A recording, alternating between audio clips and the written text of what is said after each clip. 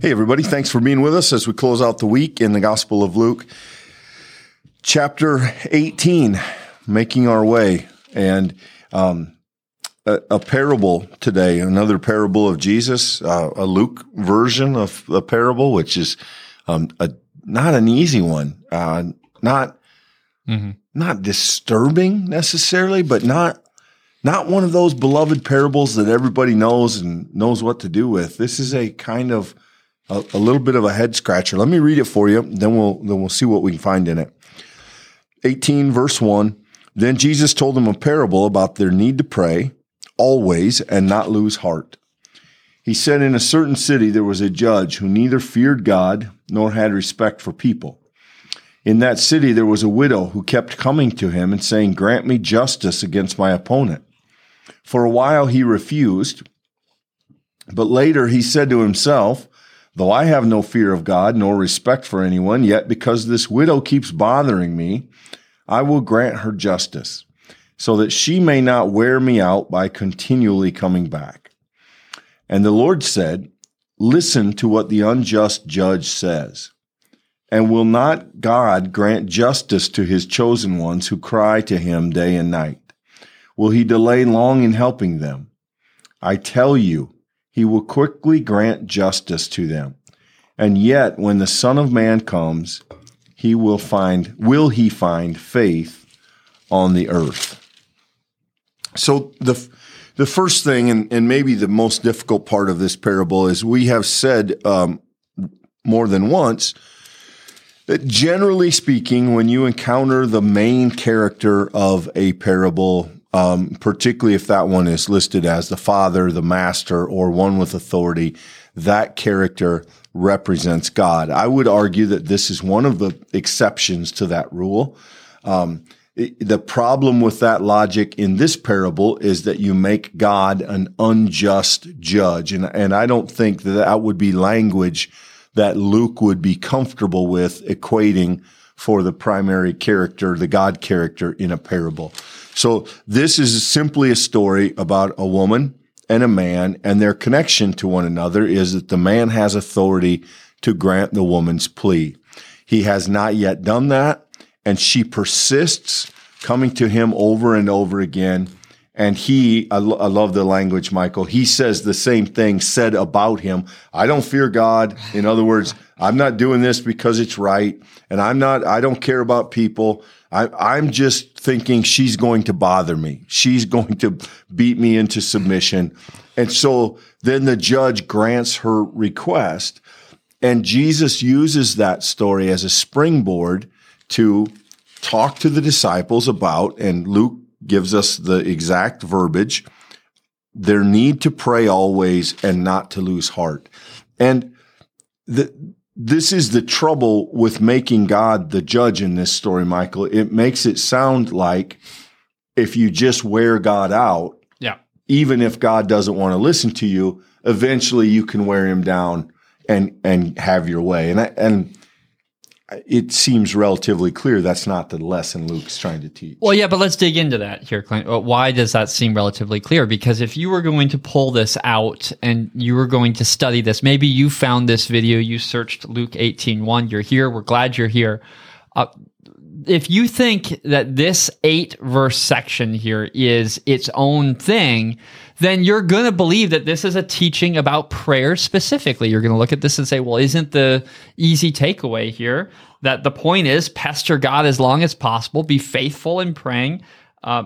If you do that, then you're going to get what you want. Well, that would make sense if you only read 8 verses. But if you read the things that came before, if you stick with us through the entire book of chapter 17 here in Luke, you're going to see that there's been this much longer theme of God's vindication, of God's justice, of God's righting the wrongs of the world, of God's upturning and overturning the systems that are and inserting a new kingdom into the world. This is, of course, the entire book of Luke, but we've seen these themes already in Jesus's confrontations with the Pharisees. It's not the people with power, but it's the people without the power that God's going to lift up. And so, Clint, when you look at a text like this, you have to recognize the importance of the characters presented. You have a person of power, a person whose job is to administer justice, and you have a person who's seeking justice, a righteous person, a person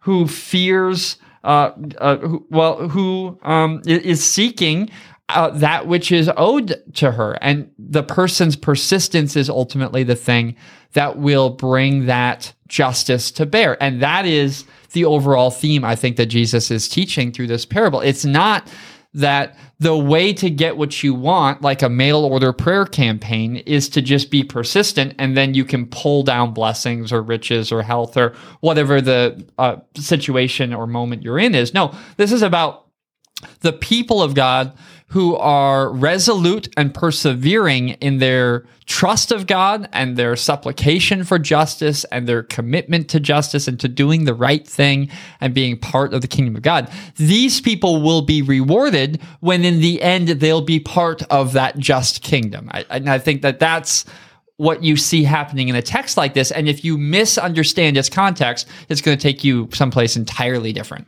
Yeah, I think that there are clearly parables where Jesus makes a comparison between a character and God. We saw that in the parable of the prodigal son, right? The father is the God character, and the father longs for the son, and he runs to him and he welcomes him back, and he is gracious and merciful, and then he has words for the older brother. In other parables, it's a parable of contrast, and I would argue that's the case here. This judge ends up doing the right thing because of a woman's persistence. How much more then, essentially, says right, Jesus, can God be trusted to act on behalf of those who are righteous, on behalf of those who are seeking justice? Will he delay? No, he won't. I tell you, he will quickly grant justice. And when the Son of Man comes, will he find faith on the earth? And so I think it's very helpful, Michael, this idea of read the beginning of this section and the end to interpret the middle. The beginning says, pray and don't lose heart, be persistent. And then at the end here, will the Son of Man find faith on the earth? Will Jesus find people who have hung in there and persisted in their prayer and not given up? And God can be trusted to hear and care about and act on behalf of those people. Even an unjust judge does the right thing sometimes. How much more will God do the right thing?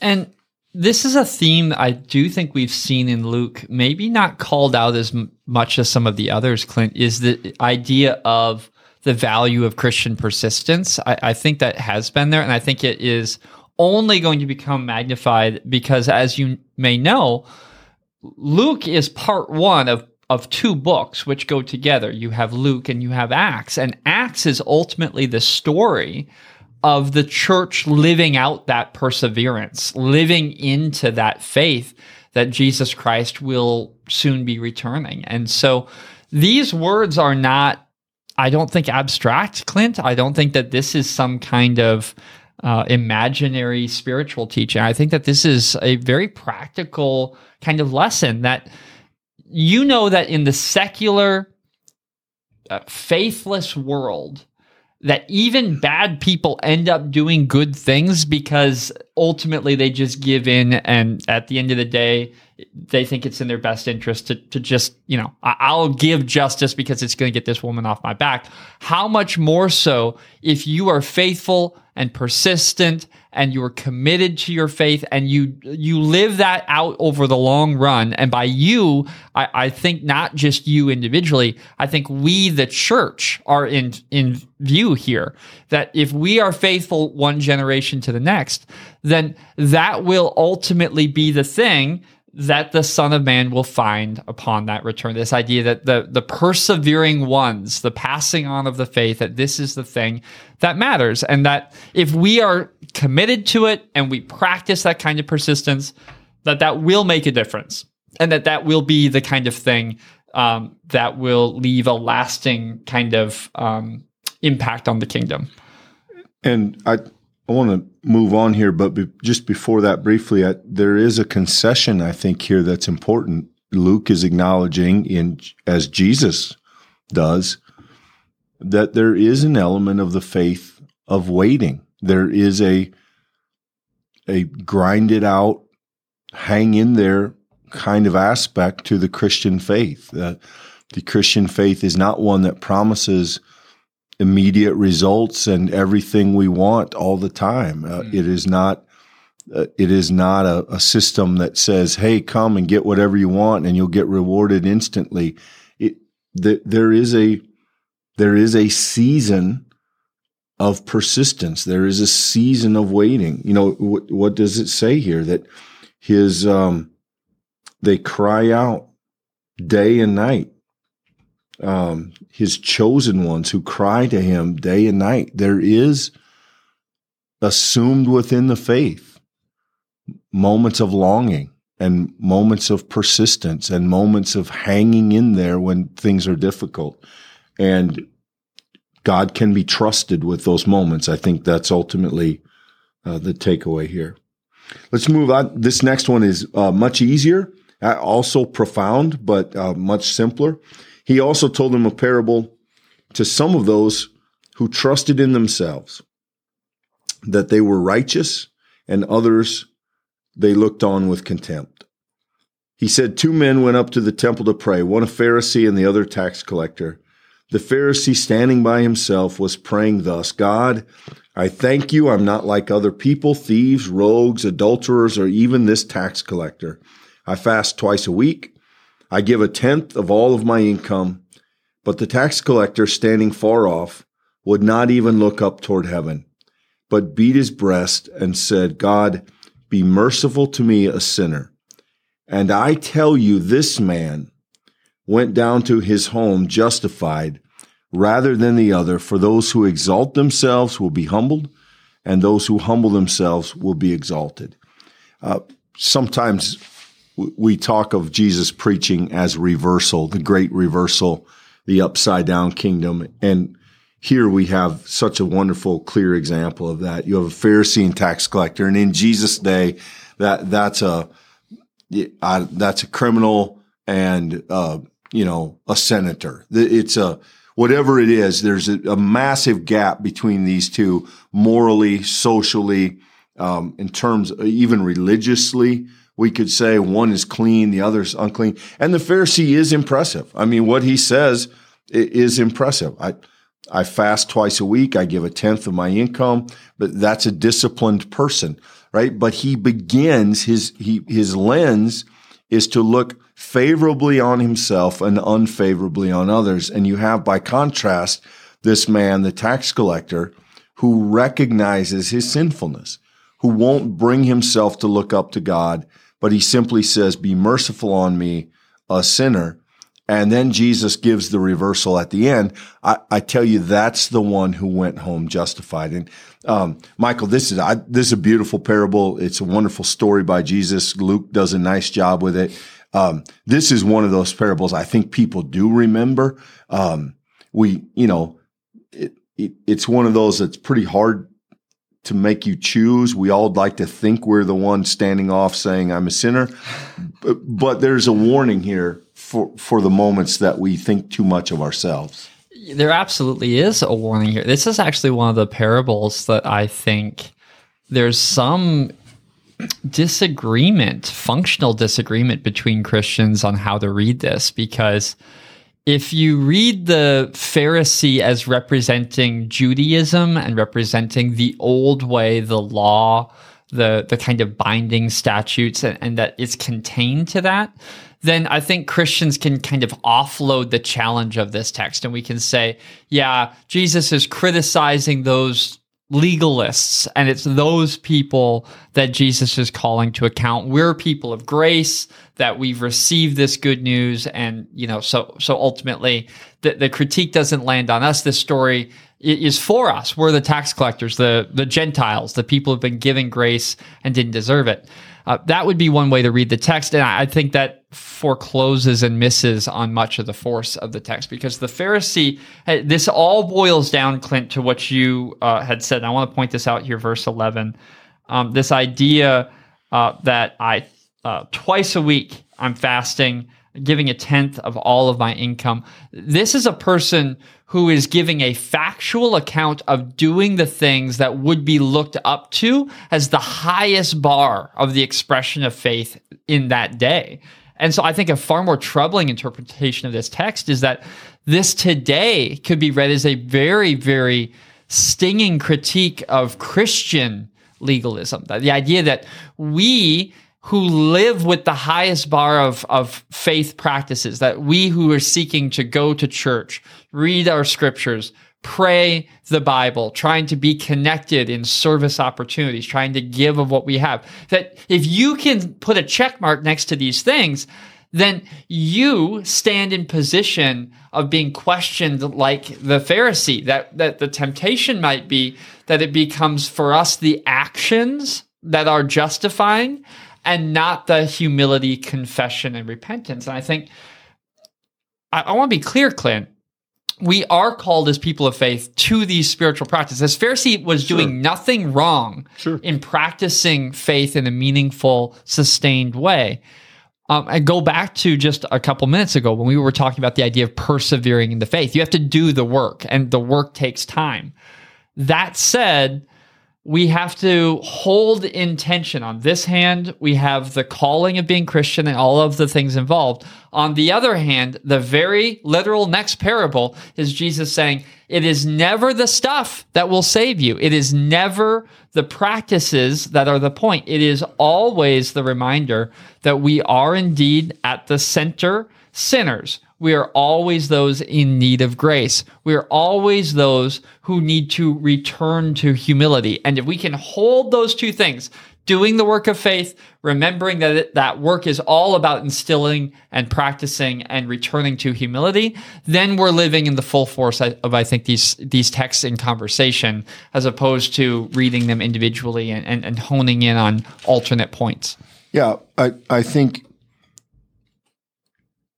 the warning here for Christians and for Christianity as a whole is that any practice of the faith that leads us to self-affirmation is inherently flawed. Any approach to following Jesus that leaves me patting myself on the back for how good that I am, it is broken. It's not of Christ. It is the one who humbly approaches God out of gratitude and hope and grace, not out of confidence and self-assessment. And it's just so crystal clear in this parable. That this parable is not long. It's probably, it would be very hard to misunderstand this parable. It asks troubling questions. It's not easy in its interpretation, but to just see where Jesus is going here, this is about as clear as parables get. And notice that this is not the point of the text. This is so far from the point of the text. I want to make this clear, but I think there's an interesting anecdote that could help us. This is not a teaching on prayer, but I do think there's a short lesson on prayer in here, Clint, because notice that the Pharisee is practice in fasting and praying. And, this is in a very short sentence, still an eloquent prayer. Thank you for all of these people I'm not. And this tax collector is not in any way eloquent. And yet these words are the most powerful words. God be mercy to me, a sinner. You may not feel like an eloquent prayer as well. You may not feel like you always have the words to return to God. And this is not a text with a lesson about praying. But I think when you see these characters, the heart of prayer is ultimately honesty with God. And I think that that's a thing to truly reach for in our own spiritual lives is, may we be people more and more vulnerable and transparent with God in an honest and authentic way, so that what we say to God is more and more reflective of what is true of our lives. And if that's happening, friends, then you're growing in your prayer life. That's the kind of prayer that Jesus is lauding in a text like this. Yeah, this isn't a prayer parable, but no. If you spend the bulk of your prayer telling God how good you are versus seeking and celebrating God's grace, your prayer needs work. Yeah, you're right. I mean, it's not a prayer parable, but it certainly says something about it.